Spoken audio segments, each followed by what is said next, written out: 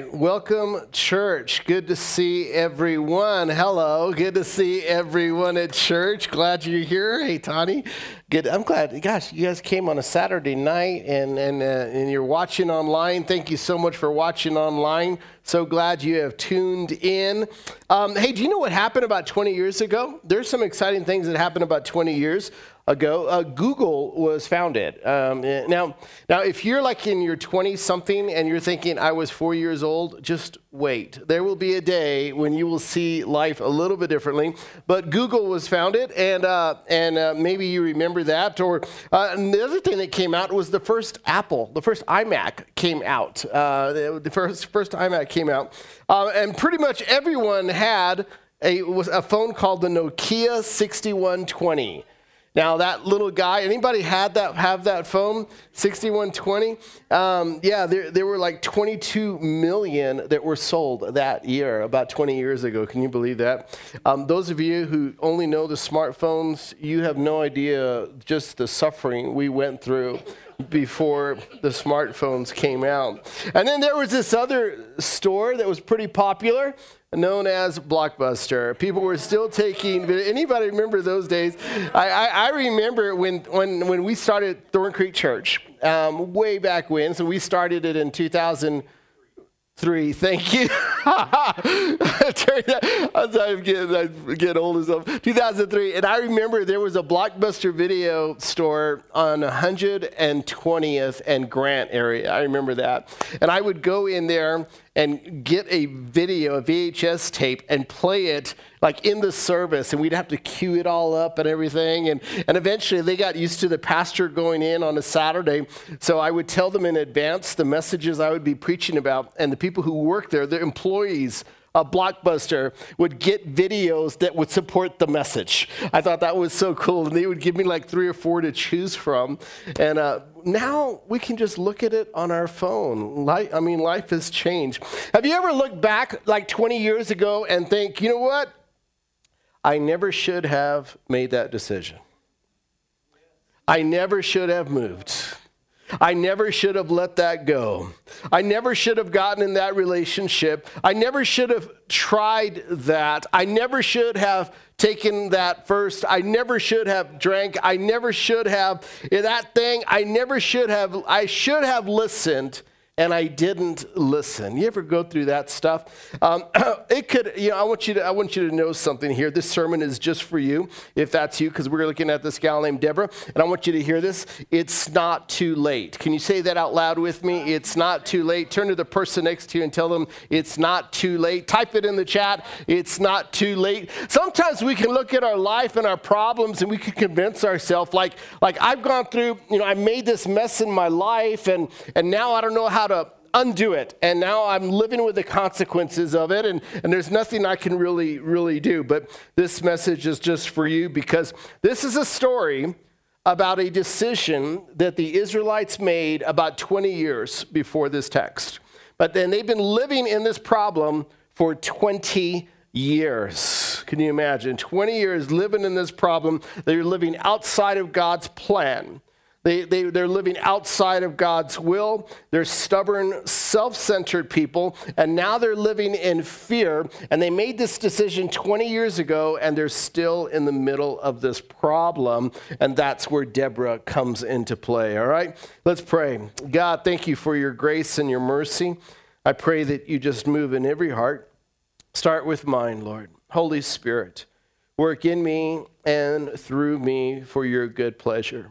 Move in the heart of the person who was dragged to church, the person who maybe is watching online, God, and has just got a lot of things going on in their life.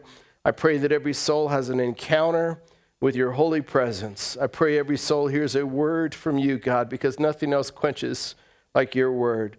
So have your way. In Jesus' name we pray. Amen. Hey, before we jump in the message here, I just want to show you what's fueling this church. This is what gets me up at, every day. This is it right here. And here's a stat right here I want to share with you. We shared this on November 7, last Sunday. We had 65 adults show up to be part of our core meeting. 65 adults. That's super exciting.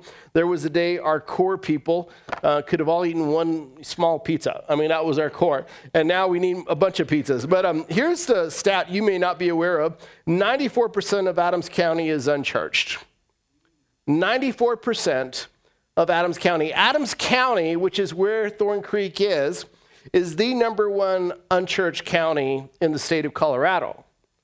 And it is one of the top 5 in the entire United States.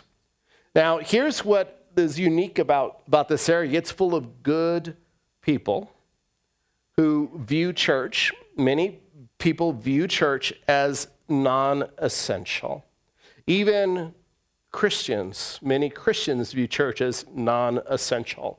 So we are in an incredible mission field, and everything we do at Thorn Creek, the services, the ministries, the programs, the volunteering, we have people working right now and serving God in the kids ministry. Everything is about helping people come to know Jesus. That's why we're here. Everything. When I write messages, it's all about, I want people to know Jesus. We need to introduce people to Jesus, and we need to see Christians deployed and using their gifts. You hear what I'm saying? That's the charge of the church. For us to grow in our faith, but it's not just to grow, it's to take action, to do things, to get involved, to serve, to love on others. So let me just challenge you. If you're not taking any action, I want to challenge you to take action. Do something. Don't think about it. Don't give advice about how to do it. Don't tell others how to do it. Do something. Turn to someone and tell them, do something. Can you do that? Do something. Jump in and help out. That's what fuels us, guys. I felt like I needed to share that with you because in the book of Judges, this is an interesting cultural time. This is an interesting time. I want to start off with Judges chapter 2, verse 16 says, Then the Lord raised up judges to rescue the Israelites from their attackers. So when you look at the book of Judges, it comes right after Joshua, and it starts at the death of Joshua, and it ends at the coronation of the first king of Israel, and his name is Saul, right? So right between Joshua and Saul, you have these judges that God puts there. And really, it's when Joshua led the Israelites into Canaan, there were actual other nations, pagan nations that were there. And God told the Israelites, I want you to go in and I want you to defeat these pagan nations. So that's what they're doing. They're going in there and defeating these pagan nations. When you look at this book of Judges, you see this cycle. I talked about this a few weeks ago, this spiritual cycle that the Israelites go through. And it starts off with like sin. And then there's oppression, like hard times kind of thing.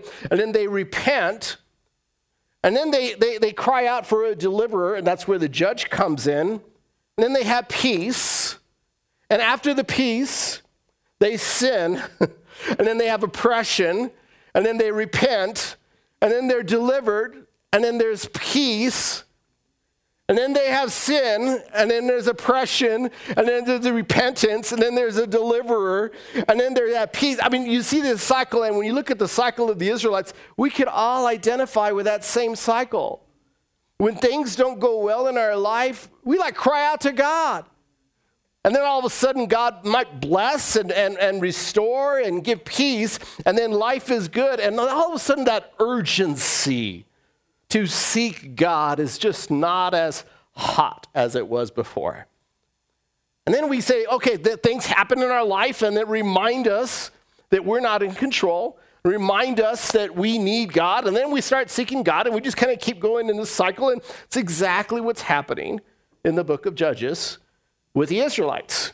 This cycle just keeps going on and on. So there's 12 judges that you find in the book of Judges. Some of the popular ones are Samson. Remember Samson? He's number 12. We looked at a guy named Gideon, if you remember that. That was a while back. The fourth judge is Deborah. all the women just say hello? Can you just say, just the women, Phil. All the women and say hello. Deborah is the only female judge. Some scholars have suggested that her position as judge was a judgment on the weak-willed men of Israel. Wow. Weak-willed men of Israel.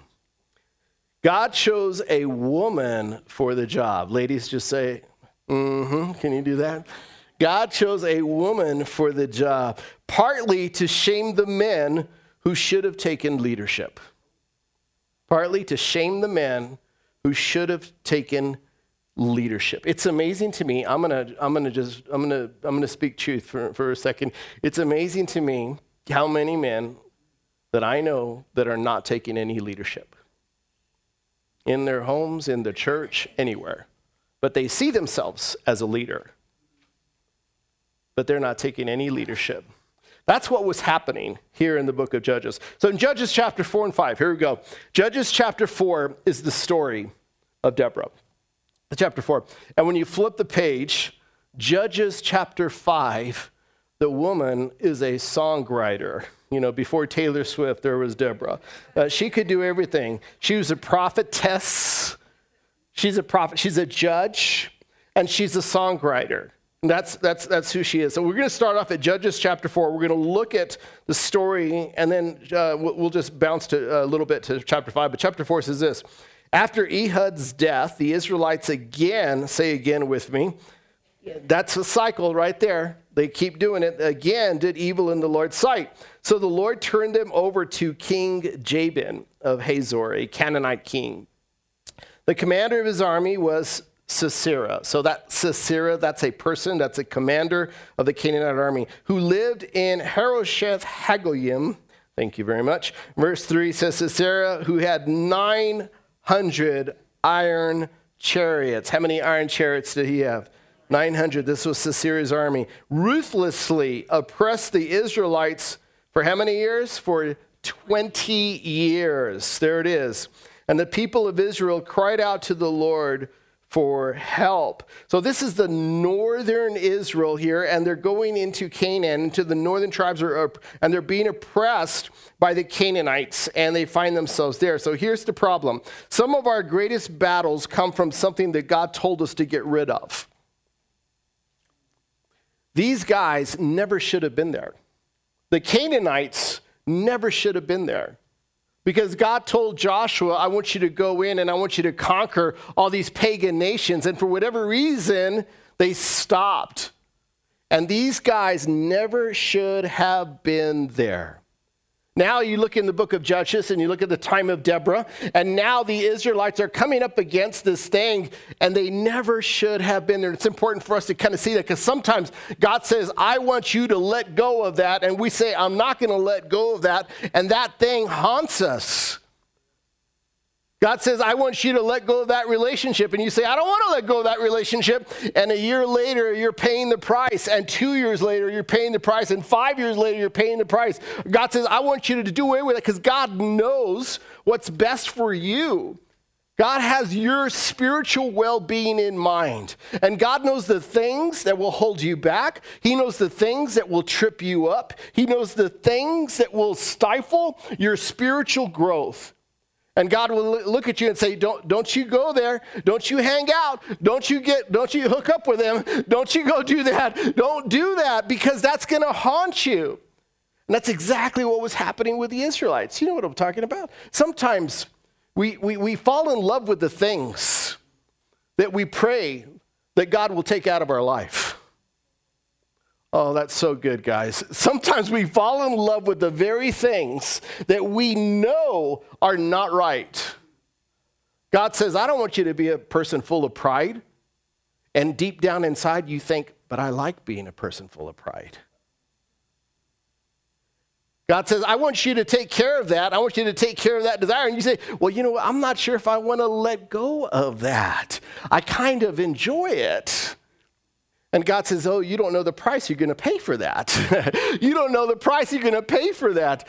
And in our minds, we convince ourselves that we're in control and we're in charge and all of those good things, those self-centered things, and we refuse to let go of what God has told us to let go. It's not good for you. That's our problem. It's that sin that looks harmless. We chose to coexist with it. We chose to live with it.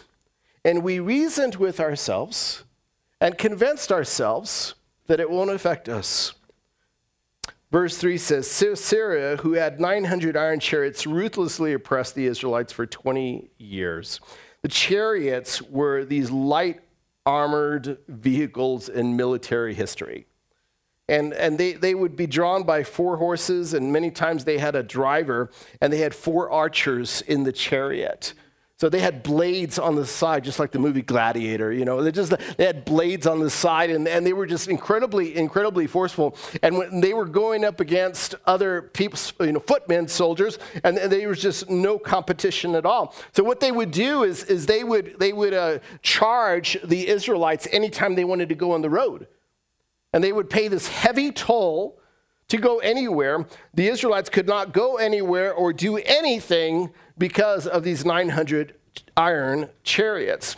Here's how bad it was. And when you look at the song in chapter 5, Deborah says this, in the days of Shamgar, son of Anath, and in the days of Jael, people avoided the main roads, and travelers stayed on winding pathways.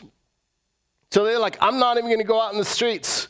They just avoided the main roads. They looked for the backcountry roads. They didn't want to have anything to do with those chariots.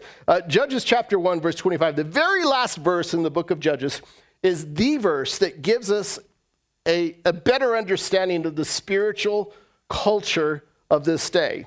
And it says this, in those days, Israel had no king. All the people did whatever seemed right in their own eyes. That is like the verse that captures all of the book of Judges. Everyone did what was right in their own eyes. Do you think we're going back to that culture just a little bit, guys?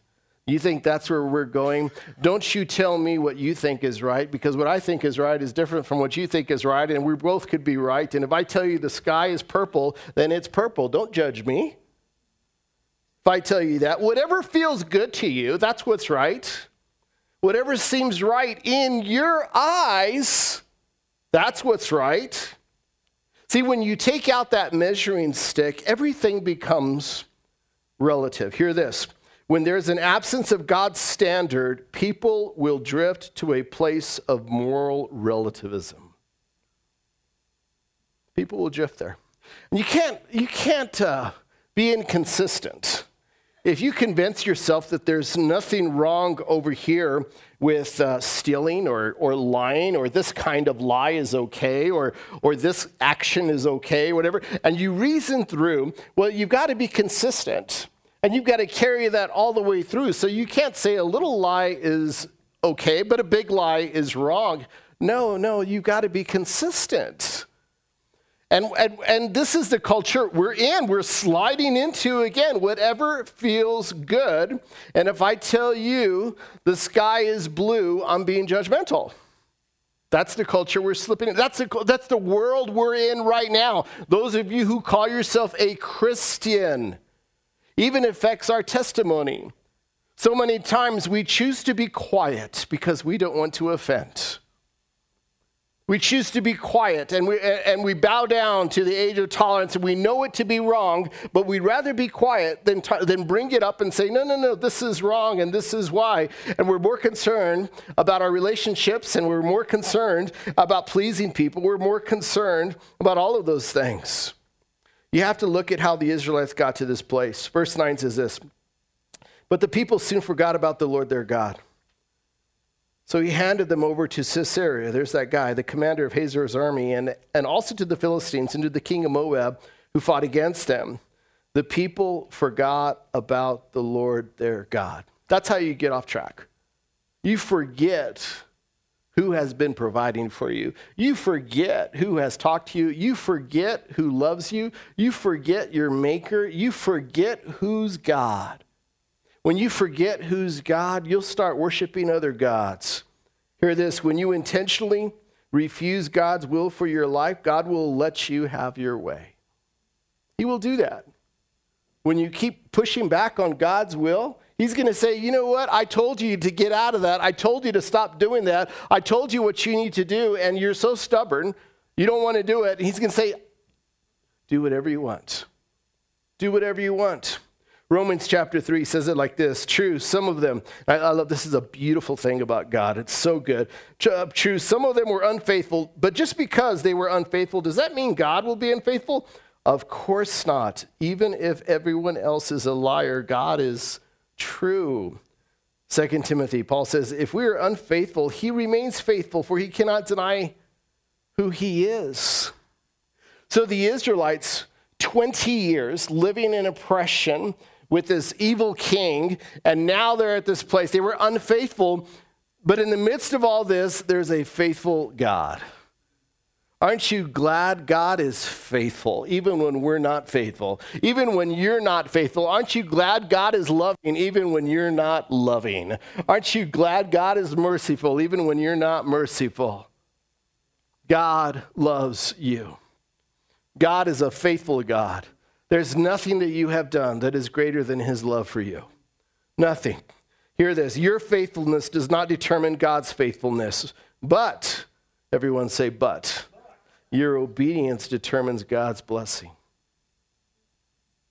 Your obedience to God determines God's blessing. The Israelites were living in 20 years of oppression because they chose not to obey God. How long does it take for you to cry out to God? Like, how long? Does it have to get pretty bad before you do that? How long does it take for you to cry out to God? When you look at this story, you see this, and there's this lack of hope. I was talking to someone recently, and they told me that one of their close friends just committed suicide, like a year ago on Christmas Day. Just committed suicide, jumped off of a bridge. And I heard that, and I asked, why? And he said, well, he just lost hope. Hope is so strong. When you lose hope, you say, well, there's nothing worth living. And you all of a sudden self-destruct, and that's exactly what the devil wants to do with you. That's his goal, for you to self-destruct, for you to go to this place of darkness, and he wants you not to cry out to God. He doesn't want you to turn to God. He doesn't want you to go to church. He doesn't want you to pray. He doesn't want any of those things. He wants you to just go to this ball place and just self-destruct. But here's what I want you to hear. Nothing is impossible for God. No situation. So don't give up hope. Don't stop believing. Don't stop praying. Don't stop trusting. Don't stop walking by faith. Don't give up hope. You have a God that can do anything. He can do anything. This is the story of Deborah. 20 years of oppression can be gone in one day. Think about that. 20 years of oppression can be washed away in one moment. Here comes the turning point. Judges chapter 4, verse 3 said this, then the people of Israel cried out to the Lord for help. That's it. They cried out. Then the people of Israel cried out to the Lord for help. Then, say then with me. For many of you, the only thing that's keeping you from that better life is you haven't experienced the then. Because there's stuff that's happened in your life and mistakes or whatever it might be, and you might have a mess and you might be more confused now or whatever it might be. But the only thing that's keeping you from going to that right path is you're missing the then. You've got to get to the then. The other side of the story starts with then. Because then Phil cried out to the Lord. Then Tawny cried out to the Lord. Then Adam cried out to the Lord. Then Jeff cried out to the Lord. I mean, then that changes everything. That changes everything when you cry out to God and you say, God, I've made a mess. Then you cry out to the Lord. That's a tipping point. Now you're going to put your life in a whole new trajectory because you're submitting to the will of God. Here's what some of you need to do. Some of you need to cry out to God. Cry out to God. That's why you're here at church. That's why you're watching online. Because God wants you to cry out to him. God loves you and cares about you. You look at this story in verse 4, here she comes. Deborah, the wife of Lapidoth. Lapidoth is her husband, it means torch. And we don't know a lot about this torch. Nothing else is known about this husband, but he has a wife named Deborah. And Deborah was a prophet who was judging Israel at that time. Verse 5 says, she would sit under the palm of Deborah. She sat under a palm tree. I think that's so cool. I have this vision of this woman sitting in the south on the back porch or something like that, and everybody goes to her for advice or something. She'd sit on this at the palm of Deborah between Ramah and Bethel in the hill country of Ephraim, and the Israelites would go to her for judgment. Judges chapter 5, verse 7 says this, there were few people left in the village of Israel until Deborah arose as a mother for Israel. She's like the mother for Israel. That's who she is. Verse 6 says this, one day, she sent for Barak, son of Abinoam, who lived in Kadesh in the land of Naphtali. So she says, hey, go get Barak. I want to bring him over here. And remember, 20 years in oppression, then they cried out to the Lord. Now God is going to use Deborah to tell Israel what they need to do. This is what the Lord, the God of Israel, commands you. Call out 10,000 warriors from the tribes of Naphtali and Zebulun at Mount Tabor, and I will call out Sisera, commander of Jabin's army, along with his chariots and warriors to the Kishon River. There I will give you victory over him. Now, I want you to hear this. God tells Israel, this is what I want you to do. I want you to get this many the people from your army. I want you to get, these 10,000 warriors. And I just want you to meet them at the Kishon River. That's all you have to do. And God says, I'll take care of it then, from then on. I'll take care of it. So God doesn't specifically tell them what's going to happen. And so many times when God tells us to do things, he doesn't give us the full story. He just says, I just want you to take one step of faith. I just want you to trust me. And if your personality is the kind of personality where you have to have everything figured out before you take a step of faith, you're going to miss out on what God wants to do. If you have the kind of personality that you will not take a step of faith until you know that you know that you know that you know, you're going to miss out on the blessings and the miracles of God. Faith is essential to walk with God. And God tells Israel, I just want you to meet them at the Kishon River. That's all I want you to do. When you turn the page and you look at chapter 5, you find out what happened. It says, Lord, when you set out from Seir and marched across the fields of Edom, the earth trembled and the cloudy skies poured down rain. So you know what happened at the Kishon? A flash flood occurred. And all of those warriors on those iron chariots, iron sinks really good in water.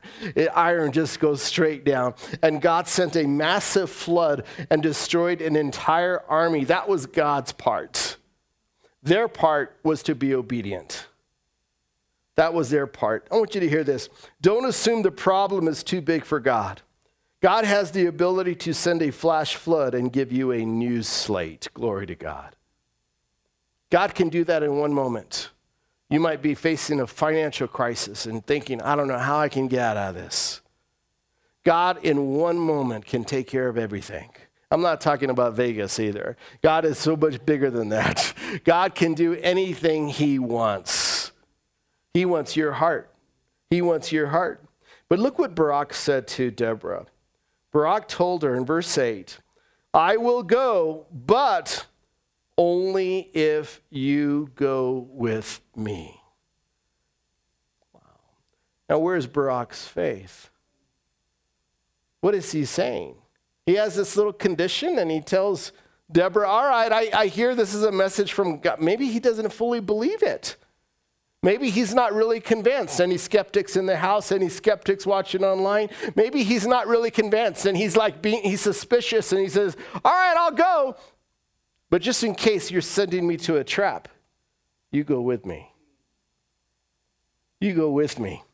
In verse 9, she says, very well, she replied, I will go with you, but you will receive no honor in this venture, for the Lord's victory over Sisera will be at the hands of a woman. So Deborah went with Barak to Kadesh. Do you ever not take a step of faith and not experience what God is doing and someone else does it and then you want to take credit for it? Yeah, I wanted to do that. I talked about that first, but you weren't there first. You weren't there first.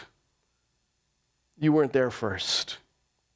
There's something incredible sweet about being the first one to step out of the boat. You know, that step, it's just that first step. There's an adrenaline rush that's incredibly sweet that Simon Peter knew about. That first one to take that step out, and the other one stood back and said, "You're crazy. How deep is the water? Who do you think you are? It's water. Let me give you 42 reasons why you can't do that, Simon." And Simon said, "Oh, he's calling me. Jesus is calling me. That's enough. I'll take that step of faith." And God will call you to the edge of your faith and say, "Take one more step." God will call you to the edge of your faith and say, "Take one more step." He'll call you to the edge of your reason and your logic and your understanding, and he'll say, "Take one more step now." And you look at Barak, you know, he sees, but he hears what Deborah is saying, and he doesn't have the faith to go off on his own. Here's what you need to know. You need faith to please God. You can't get around it. If you want to know God, you got to go through faith. If you want to experience God, you got to go through faith. If you want God's purpose for your life, you got to go through faith. If you want to fulfill God's purpose, if you want to do things greater than that, you've got to go through faith. If you want to know Jesus Christ as your Lord and Savior, you've got to go through faith. If you want to experience the forgiveness of your sins, then you've got to go through faith. Everything is about going through faith. Hebrews tells us without faith, it's impossible to please God. There's no other way around it. No other way around it. You need faith. Hebrews chapter 11 says this, "Now faith is the assurance of things hoped for, the conviction of things not seen." That's faith. It's really interesting in Hebrews chapter 11, this incredible chapter of amazing men and women who were great faith people. Look who's mentioned in verse 32. It says, "How much more do I need to say? It would take too long to recount the stories of the faith of Gideon." And there he is, Barak. He's mentioned in chapter 11. So when you keep reading in Judges chapter 4, you see this assembling start to happen. They have 10,000 warriors that come together and they start doing exactly what God tells them to do. And in chapter 14, it says, "Then Deborah said to Barak, 'Get ready. This is the day the Lord will give you victory over Sisera, for the Lord is marching ahead of you.'" And that's what happens. And it says, when Barak attacked, the Lord threw Sisera and all his chariots and warriors into a panic. That's what verse 15 says. The Lord threw Sisera and all his chariots and warriors into a panic. And Sisera leaped down from his chariot and escaped on foot. That's what God can do. You can't do that. God can stir a heart and create fear when he wants to. And he does that so many times. Then Barak, verse 16 says, "Then Barak chased the chariots and the enemy army all the way to Harosh Hagoyim, killing all of Sisera's warriors. Not a single one was left alive." I got to read this part. This is so good. Verse 17 says, "Meanwhile, Sisera ran to the tent of Jael." That's a woman. Sisera runs to, so he's a fugitive now. He is running, he is scared, he is freaking out. This guy with 900 iron chariots is now just a big old scaredy cat. And he's running, he runs to the tent of Jael, the wife of Heber the Kenite, because Heber's family was on friendly terms with King Jabin of Hazor. Jael went out to meet Sisera and said to him, "Come into my tent, sir. Come in, don't be afraid." So he went into her tent. And she covered him with a blanket. Are you feeling that? He's getting like really cozy. "Please give me some water," he said. "I'm thirsty." So she gave him some milk from a leather bag and covered him again. Some other earlier translations say it was yogurt that she gave him. And she's just, just here, let me put a blanket over you and give you some more milk and just relax, you're safe here. And verse 20, he says, "Stand at the door of the tent," he told her. "If anybody comes and asks you if there is anyone here, say no. Verse 21. Here it comes. Power to the women. Here it comes. But when Sisera fell asleep from exhaustion, Jael, she quietly crept up to him with a hammer and a tent peg in her hand. And so he died.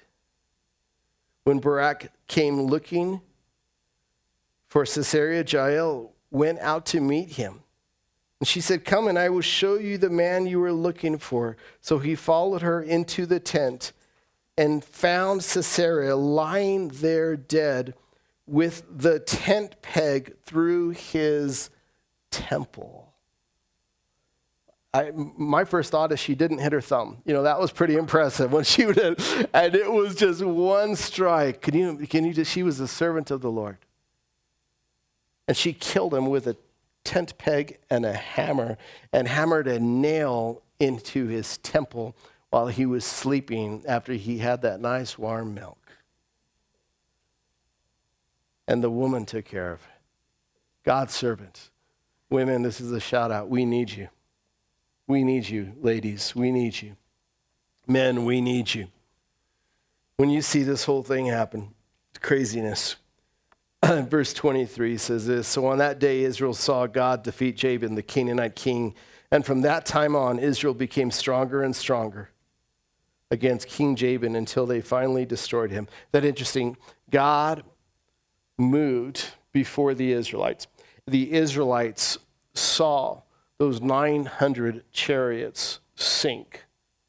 They saw how God stirred their hearts, and something happened inside of them. They saw God move, and something happened to their faith. They were changed, and I want you to hear this.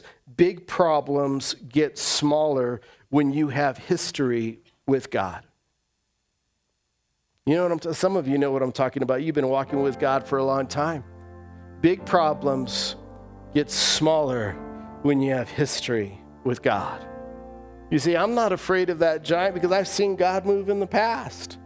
I'm not worried about tomorrow because I've seen how God has taken care of me yesterday. I'm not worried about that big I'm not worried at all. God, you don't know what God has done for me. You don't know how far He's you don't know what He's done. I have seen mountains move. I have seen the dead come to life. I have seen Him do miraculous things. You don't know what God has done. Big problems get smaller when you have history with God. It requires you to walk by faith.